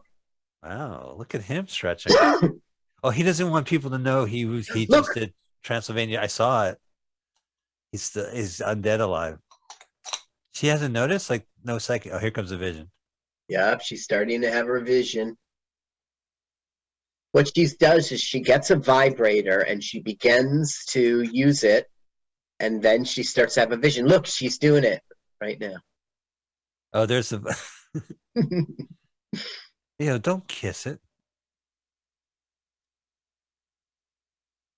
Ouch, you cut my hand to get blood, and I felt it in the real world. Acting. I am a stereotype. Yeah, where are they? Movie trope. Who knows? Vision Quest. I mean, are they in the woods? Are they in China? I guess, but somehow, okay. When the mortician was giving an interview, he said that his family was tied to help the demons come to life. Like there was a curse on their family, and I guess we're seeing a historic. She's having a vision of history when it, I don't know, happened in the 1200s. What do I know? Right. Well, it takes place, I don't know, maybe down the street. Can you guys be quiet? I'm trying to get a psychic premonition. Oh, there we go. Whoa! Wait a minute. He's not in that little lunchroom with Holiday. You're right. She's in the morgue. This is where they keep the body. Right. Now, she can see coming through the door, Norman Fell, Peyton Place guy. Is she having, does she, remove herself? What's it called when you can be in another... Project? Yeah, like Doctor Strange did or something. Okay. Well, we don't see her float around. Uh-huh. Is there Tilda Sweden around? Sweden? No? From Doctor Strange? I'll explain my jokes. Okay. I think that she could astroplane if she would do like a Zeppelin, do helium. And then float over? Yeah. Uh-oh. Someone's not doing your. They're supposed to be dead. You had one job. The Goodyear psychic. Oh, bed sheets, comfy. He's just Morning breath. stretching, waking up. Look at that boner they got when they wake up. They call it I woke up with wood. At 55, you do not wake up with wood. What if you were a zombie? Maybe that'll change it. Sometimes, right? Yeah. Sometimes if you didn't go pee, you really have to pee, and then you think you've got morning wood, but you didn't. It disappears the moment you pee. It's like it's deflating, like the pee was in it, and you pee it out. It goes. My favorite is when it hits you and you wake up and you wake up at 3 or whatever, and then suddenly you get morning wood and you're like, I'm the greatest. I still got it. Holy shit. Oh, is that Jeremy Piven? Way to go. No, it looks like him, right? That's Jeremy Piven. There, we get a first. I can't. I don't. I do Norman not. Fell. He does not look like Norman Fell. Maybe I'll raise the volume, see if he sounds like Norman Fell. They wasted their actor here. No, these are comedic actors in a horror movie. It's perfectly apt to have them do something different. Okay, so you got a B movie. It's going straight to video. If you want to help sell it, show me Mr. Roper. Show me Phyllis Diller. I want to see her wig on. You see what I'm saying? And what about this Peyton Place guy? Like, why cast him? Like, do we really know him? I mean, they probably got the actors they can get the actors for, and maybe they for you, Mike, you might like him from Police Academy 3. Yeah, I'm familiar with his work. Oh, you are. I've never seen Pain and Place. I've never read the book. I've never seen the movie. I've never seen the TV show. He was in the movie Airport 75, and he was in the movie For the Love of Benji. Right. That's when they kill cats and sacrifice them. Right. For the love of Benji. For the love of Benji. Okay, this is really great. I want you to turn up the sound when it's time. Okay, look, Mike, be ready, because it's one of the only funny things about the movie. All right, I have the sound on now. So then you're going to get discouraged and turn it down. You always do, as if we'll get arrested. No, I'm going to keep it going. Fortunately, the sound sounds terrible, so I can keep it in the background. There's an audience I'm talking about, Michael.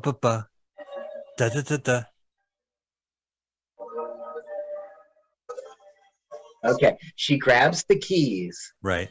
She runs for the elevator. The dog goes, sick 'em! She goes, sick 'em! So this is how the dog gets down into the morgue. He can't get through. That's okay. Phyllis Diller to the rescue. Sick 'em! Right. Okay, keep the sound up because here comes our big joke.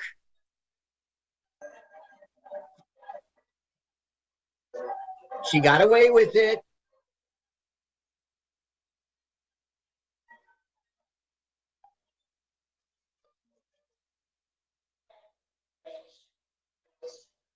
Love it. Phyllis Diller. Kick the dog out. So there's a comedian in New Jersey, and I really don't appreciate it because I think it's too mean-spirited. But that's his, not tagline, catchphrase. That's his catchphrase. He does a joke about his ex-girlfriend, and then the audience screams out, fat bitch. Yeah. I think it's mean-spirited, but I mean, I've been around him so often. How many years has he been doing this act? Like more, I don't know the real answer, but it's over a year. It's pre-pandemic, you know. Don't you? He might want to move on with his life. Otherwise, he'll be that ex-wife comic. My ex-wife, 6 years of my ex-wife. Yeah, you know what? Move on. Write some new material. Maybe life after 6 years of being divorced. Maybe there's something else, you know. So when I was watching this movie and it came to that point, I did a clip, pretty much the clip I told you to put the audio on, and I sent it to him. Oh, right. You're so funny. You'll add that. That's good. The audience needs to hear. The studio sings. The sound on this movie is a little bit lower than I'm used to. Yes, that's really true. I had it at 100% and I could hardly hear. Yeah, I got neighbors. I live in a mortuary. I don't want to wake up the zombies and Yeah. zombie poodles. That could be potentially dangerous. You know, maybe Phyllis Dillis was talking to her dog. That bitch. That bitch? Oh, she said fat bitch. Yeah, that's what I'm saying. Like, this guy's catchphrase is fat bitch. Yep. I thought it was that like, bitch. You said like, oh, he should move on with his life, but this guy, his jokes aren't real. He's like a pun guy. He does like he's a misogynistic pun guy. Combines like that fat bitch and jokes about that rhymes words that rhyme.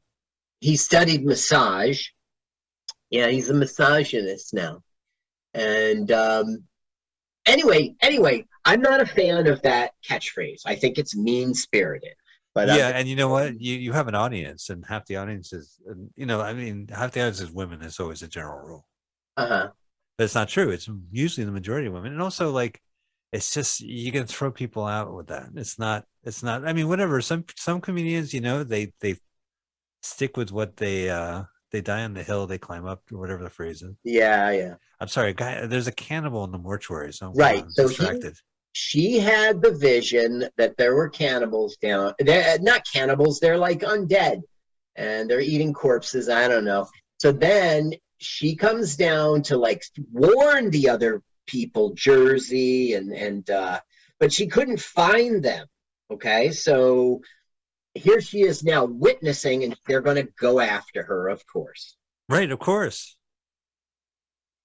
I mean, talk about fresh meat.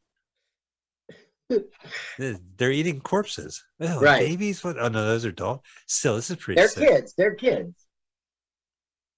Yeah, it's a doll. They're Asian kids. It's just, it could be gross, but you don't have to have shit in the bed when you make a movie. I don't know. There was always like John Carpenter, Assault on Precinct 13 and Halloween 3. He would kill kids. And there was a huge impact when that kid got shot at the ice cream truck. Do you remember that movie from the 70s? No.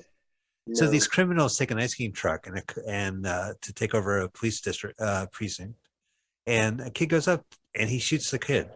Oh my God! Why would they put that in a movie? I mean, because they used to, and I guess they, well, why would you have like out of all the corpses you got to make kids? I mean, I guess it's creepier that way.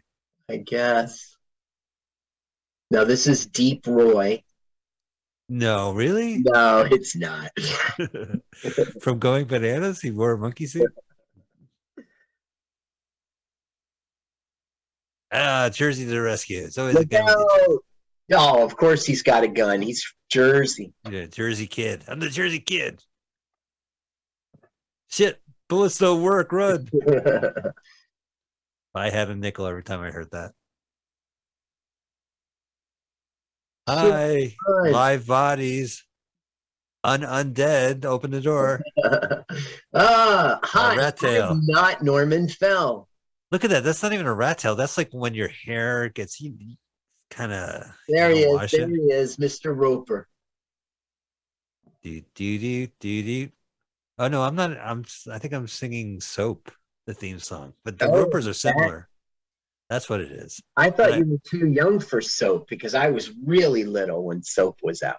Soap went in syndication, so they would have the episodes every night. So you would watch five episodes in a row in a week. You didn't have to wait every day. We had no idea we were binge watching. We were streaming. Well, what would happen is that you would miss an episode, and then you would have to wait for the whole season to wrap. You know what I mean? Like, go around.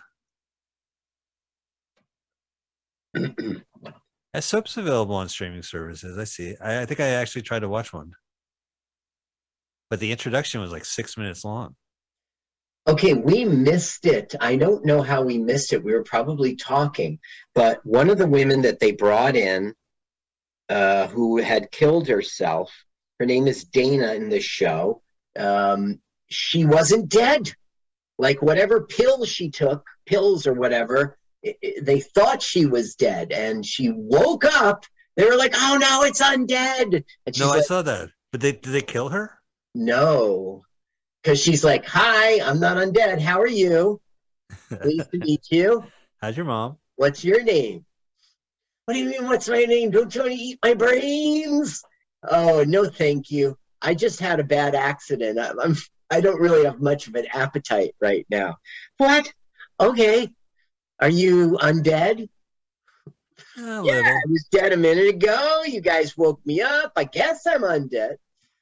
I'm undead now. I don't know. So anyway, you see the cop who's bandaging her up, right? They shot the end of the movie was supposed to be these two get married, and it was the first shot they made on November 13th. For some reason, it didn't end up in the movie. They did a little wedding thing in which they were married. Oh, that's romantic. I guess, yes. Well, do you think the movie betters without a wedding at the end? I would have to see it. Right. As it is right now, it has a horrible ending. It's like, okay, thanks for coming. Okay, we're out of the building now. Woo! That was close. Oh, yeah. We'll see you next movie. It's really late. From Dusk to Dawn, they make it out and they leave. Phyllis has her key. Oh, so she's going down to the morgue? Yep, she doesn't know what's going on down there. She doesn't see the monitor from her. Peyton Place guy goes, it's no good. It's no good. The phones are dead. So Mr. Roper goes, did you dial 9? Oh, he goes, no. So he dials 9. He goes, it's ringing. You should have heard his voice when he said it, though. He's like, it's the central switchboard. You got to dial 9. Man, Norman Fell is really stretching this one. He probably wanted to stray away from his iconic look. I guess, yes. He said, this will be fun. I'll do it. I mean, it is an iconic look. I mean, he's been in movies in the 60s, of course, the Ocean's 11. Yeah. I think he was in Bullet, but in movies like that. He was in Bullet. Yeah, he was in Bullet. So he's like a, admin kind of short cropped hair, tight suit. He was in Catch-22. It's a mad world. Right. Him and Buddy Hackett. No, him and Andy Rooney. Mickey Rooney. I have to see that movie again. No, Norman Fell shows up later. Being different. Now, with a budget of $850,000, right? The only there are 3 big ticket names. Peyton Place guy isn't really one, but he thinks he's one. And then you have Roper and Diller. So they got I don't know how much of that money, like, did they get $100,000 each, Like, why not? I'll do it. You're going to give me $100,000. Well, that's good foul money. Yeah, like, you get a pool, have the hot tub part, $100,000, yeah. $30,000, and look, let's run down to Cancun. Just 2 weeks, you and me. What do you say? $5,000, $8,000 gone. He so looks like Jeremy Piven. It's really hard. Yeah. The ghouls eating children is not the upsetting part for me. Yeah, it's Entourage dude not getting credited. Yeah, that's all right, dude. Piv. It's the Piv. Looking for these? Well, not looking for, but surprise! I just stole these. What? Now that door leads. I mean, they have another door. The zombies are out. The zombies could be behind that door. It's basically a records room of the morgue. Well, I should have gone with curtain number 2. It's a collection of data, paper forms. Show them what they won. So ghoulies are going to show up, right? Well, throughout this whole film, it hurts him. His leg hurts him. Oh no! Did he get zombie? He's going to turn into a zombie, right? He lays the heavy axe on his thigh. Maybe I'm wrong about that. Yeah, I'm wrong about that. Oh no, that's the proper way of putting down an axe. It's just Now this is the room where people's possessions when they died are in bags, and she's finding like pipe bombs to serve the script. Oh, you mean they found a dead body and they're like, oh, throw that in storage. Yeah, he's got his pipe bombs, put it in the bag. Look. Did they ever figure out how he died? Jeremy Piven's got a semi-automatic weapon now.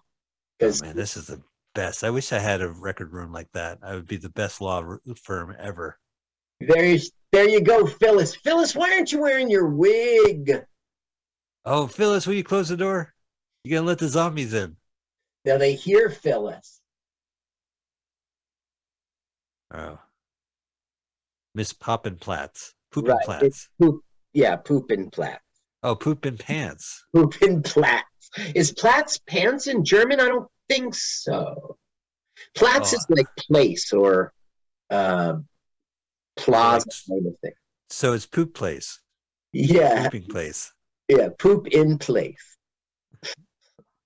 But I don't think they mean like as if you're standing in place. They mean a physical location like town square. Right. Deutschen German's Platz. Oh, you mean like an outhouse? No, I do not. Well, yeah, if it's a Puppenplatz. It's a Puppenplatz. Haben Sie einen Puppenplatz? Ja, ja. I forget how you say out back in German, but yeah. Kommen hier. Dieses hier ist I can't do German anymore. That was college. Okay, so she's hearing that crying girl with her doll, just like like Ashley did in the beginning. Is a demon gonna look in the camera? But look how human he is. Look how he's not undead. He's just covered with yuck. Isn't that interesting?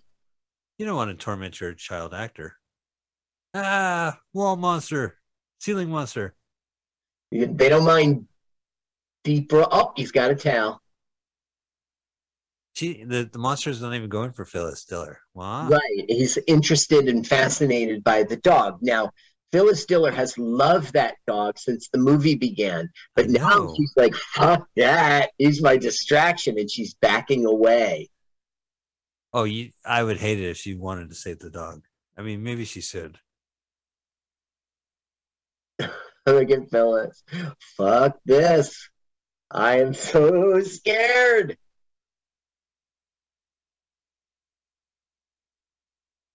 Now she's really scared. She's an actress. Whoa, no, that's a stunt person. Clearly, right. And okay, I didn't even need to tell you. Oh, I'm glad. I'm sort of relieved.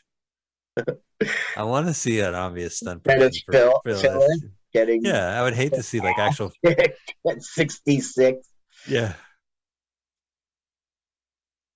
Well, she lived longer than this movie's release, right? This 90. Yeah, she did. Let's see. Do I have when she died? Oh, by the way, she was in The Fat Spy, which we saw on our show. Yes, I know. Which she was great in. Well, because it's funny, Fat Spy and then the Bob Hope. She has a very not like Mae West, but a very anti-comedian acting style. Which is like. The energy of the room kind of she doesn't suck it out, but she's her own force. Right. She definitely is. And I love it. I do love it. But if she's going to be on stage, it's not as part of an ensemble. Yeah, but you kind of see the comedic moment and then you just kind of undercut it or you just do your own thing. It's not like she doesn't work with everyone. Everyone still talks. Mm-hmm. But here she's playing it straight. As much as she can. Yeah. Okay, so what's her name? Not Ashley. It's Dana. Dana runs with Jeremy Piven because he's got a gun, but that will lead to their. It's a romance that never comes to fruition because we don't see it on screen. This Dana, she was in this film. She was also in. Slavery and the Making of America, a 2005 movie. I don't have much info on it. So that's pretty recent. 2000. Ew, gross. Now look, she gets slimed. He feeds her part of his flesh. No, it's really gross.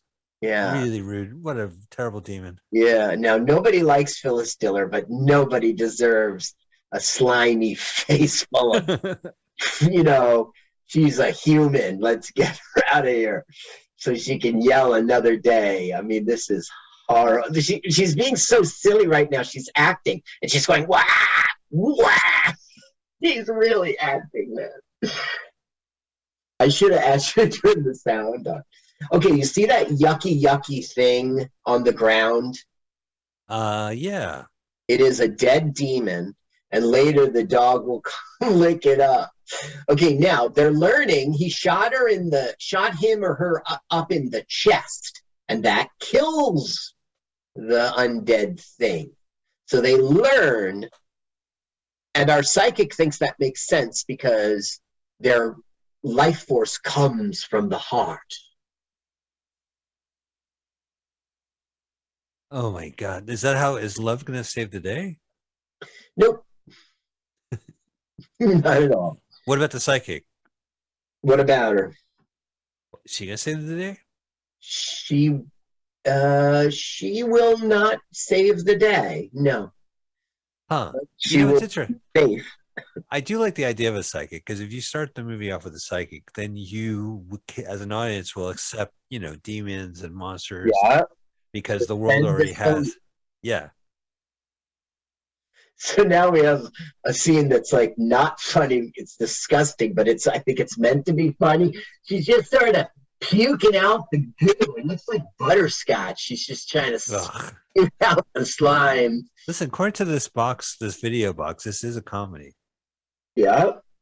Oh, no, what the box dropped. It's a horror movie. Box drop.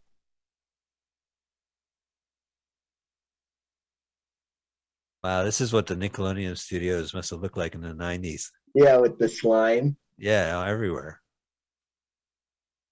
What a babe. Look at, she's got a gun. She's got a supersonic gun. No, but she won't use it. What we're having now is us learning that, like, he's a protector and she wants to be with him and she doesn't want to use the gun. She wants him to use the gun. Yeah. Blame her. Carl, let me close the studio window. It's freezing in here. All right. They hear each other through the pipes, the air ducts, which kind of doesn't make sense because on an elevator, you don't have that. You have a shaft, and it is not part of the air duct system at all. You want it isolated. It's not clean. The ducts are supposed to be about circulating HVAC, circulating air conditioning and heating. So it doesn't make sense in the real world, but zombies don't either. So okay, we'll forgive it.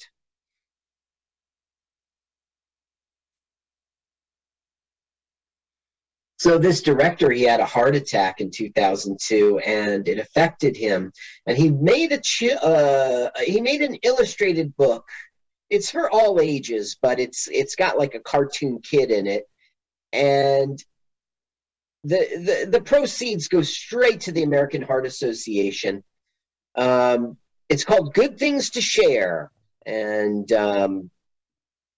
it's a book he wrote. It's inspirational. It's a picture book. I don't know anything else about it, so I don't recommend it or not. But what's it called? It's called Good Things to Share. Because he had open heart surgery. It like profoundly affected him, and he did this like charitable thing. He made the book. The money goes to the American. Well, actually, it says a portion of a portion.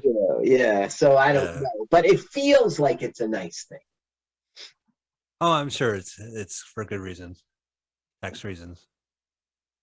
I just walked into your conversation and I was just freezing. And also, this movie is scary. I don't know how much I can watch. Yeah, I know. I think our safe word was up last time. That's right. I think our safe word is our Star Trek connection. Yeah. Yeah, Star Trek connection. He's our Jeremy Piven is our Star Trek connection because he did some sculptures for Star Trek 4, The Voyage Home. The whales, the San Francisco one. Yeah. No, he actually built the invisible spaceship that landed, that stayed in Golden Gate. They spent $6 million That was on it. probably as easy as the. I want you to sculpt me every, except for the invisible one. Did I stutter? I want you to sculpt me Everyone. Yes, sir. Coming right Yes, up. sir. Yeah. How's it going? It's going great, sir. I finished the first project. And which project is that? The invisible starship. Let me see your work. It's in the parking lot. It's. They see the stand.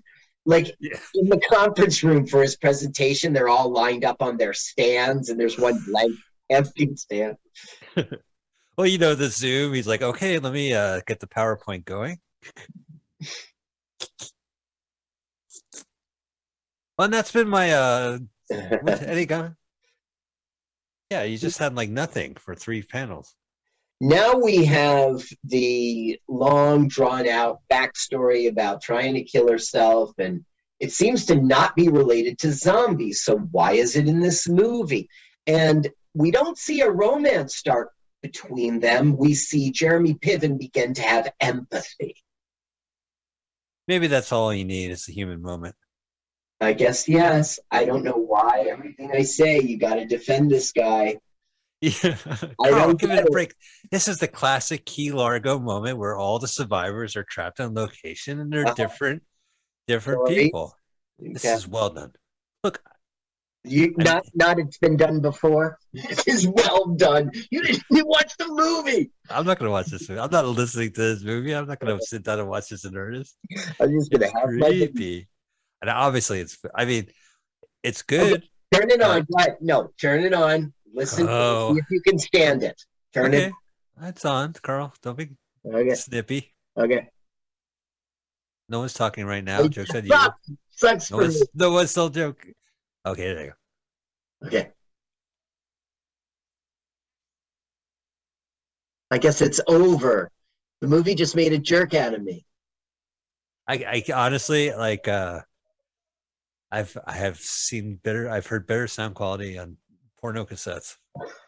Cassettes, he says, not files. Ew! Stop it, Phyllis Diller. Ugh. Oh, baby. She looks like the Gerber baby. When it's Ralphing. Maybe that's why she didn't want to wear her wig. I'm not gonna get fake vomit on it. No, the director specifically requested no wig. Well, that's good. She's gone a long way since the Scooby-Doo mystery movies. Mike, you say it's good, okay? But imagine you're a director. You got an $850,000 budget. It's probably your first. Yeah, I think it's your first feature. Yeah, it's 91. This is your big shot to make. It's great. It's great trivia. It's great publicity. It's a great way to angle this movie. This is the movie where Phyllis Diller didn't wear a wig. I don't know who Phyllis Willer is, but Diller.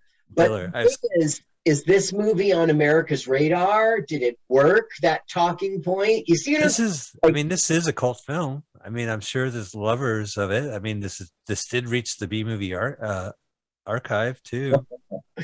Okay, this guy. It's a good movie. This is a good film. No, I can't say that. I haven't sat through this movie. Obviously, I don't think it's good. Follow my voice.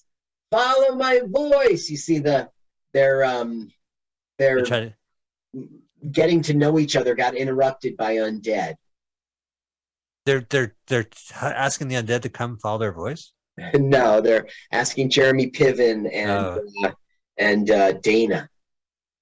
Don't give up. Follow my voice. Come and get us. Fuck that. I'm not going in there. Look at how the director shot this. Oh, it's great. No, it's terrible, Carl. You're absolutely right. Michael! Okay, we got him. There's the Piv. There's the Piv and his submachine gun. Oh no! What let the puppeteer by the director to surprise us with a freaking puppet.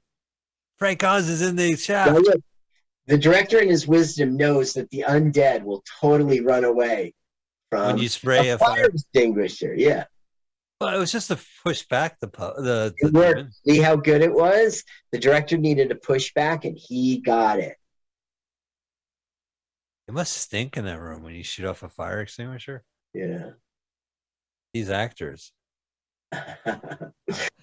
It's just one of those movies where, like, halfway through, you're like, why is Norman Fell still alive? Yeah. Well, no, he will check out very early. So will Phyllis Diller. Why are they in the film? How does it lend to? Wouldn't you make Mr. Roper the cop?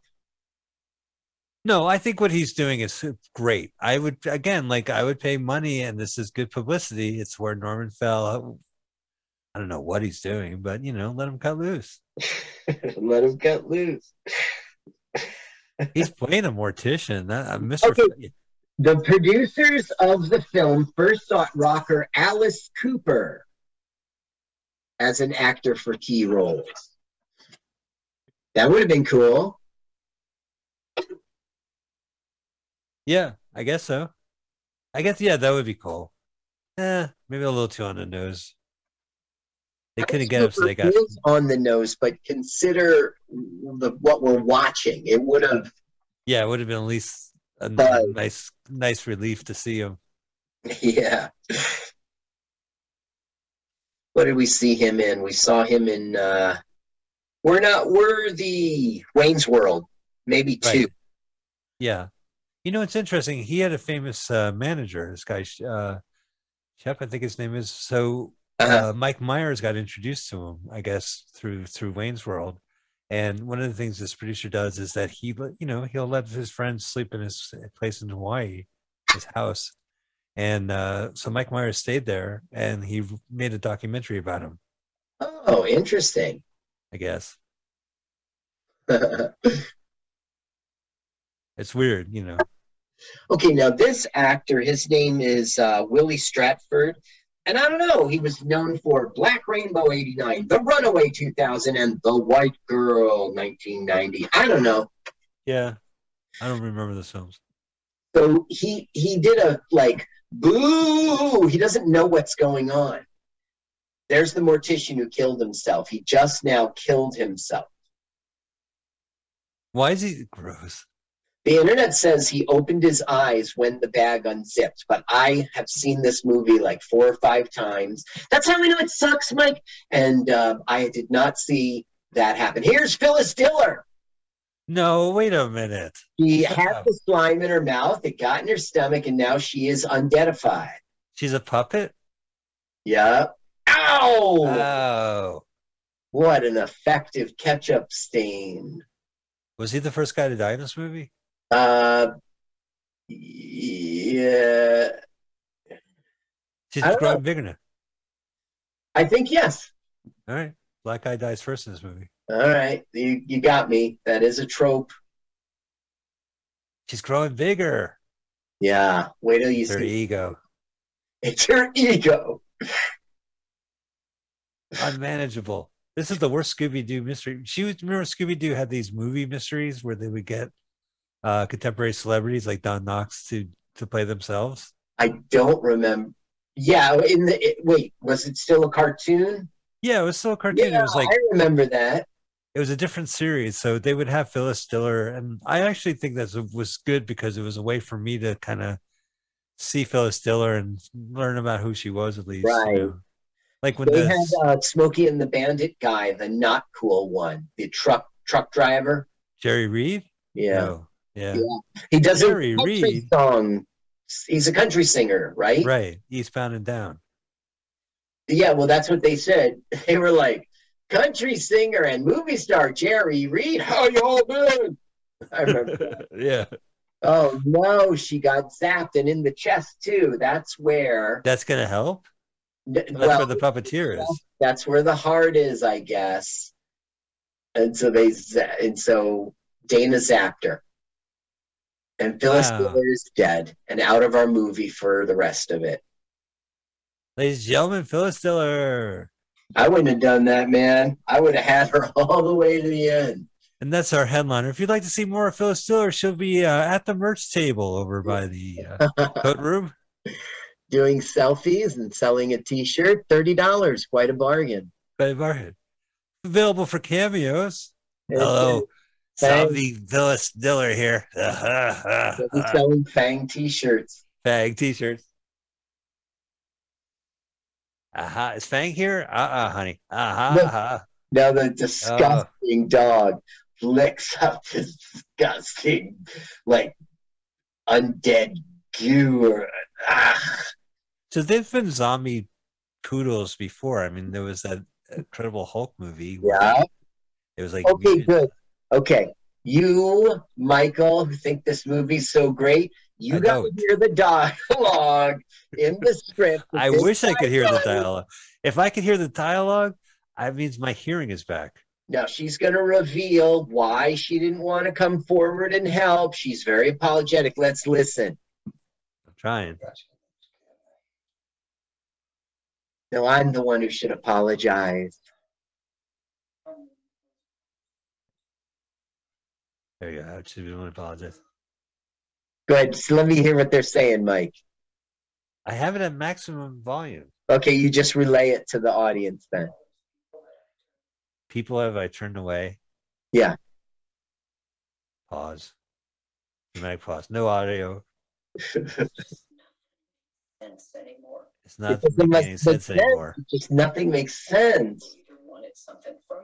It's either one something for me. From people want something from her.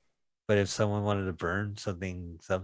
No, or people wanted to burn me at the nearest stake. Mike, you can't be tortured by this dialogue if you're... Carl, listen, I'm transcribing. Sigh, dramatic sigh. Sega. All right. Sega. I've once something my own film. No, wrong again.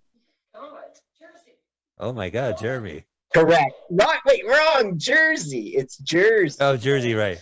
Oh my God, he can't take his 7-Up, his V8. But then all of a sudden, Jersey will be fine, inexplicably.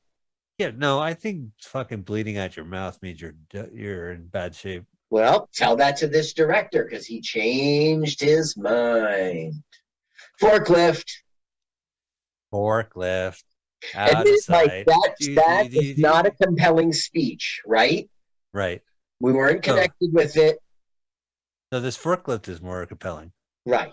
That's what we should be focusing on. And if it was my movie, Phyllis Diller would be riding the forklift. Woohoo! Come on!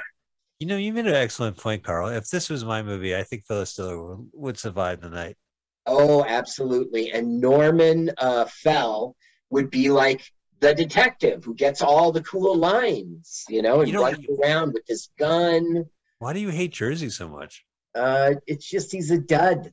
Okay, you were on Peyton Place when you were young and handsome with black hair. Okay, what else did you do? You were Roger Corman's boy. You were in Police Academy, Airport, and For the Love of Benji. So you're saying that the problem with Jersey is there's nothing to do. It's nothing to do in Jersey. Yes, there's nothing to do in Jersey. You look at his face and you don't say, hey, that guy, I know that guy. They forklifted his face. Ugh.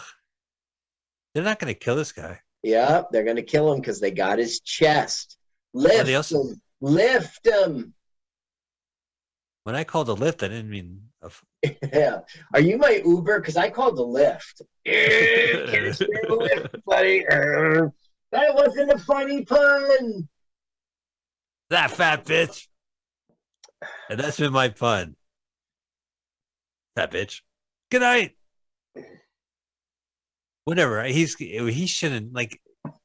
Oh, you're back on Poston with his whatever the guy's name. Do you want to plug him? I haven't seen him. You're just shit talking. His name is Steve Poston. He was on our Celebrity Comedian Countdown. He's a very funny person. I am not a fan of his catchphrase. Right. All right, Steve. Take it.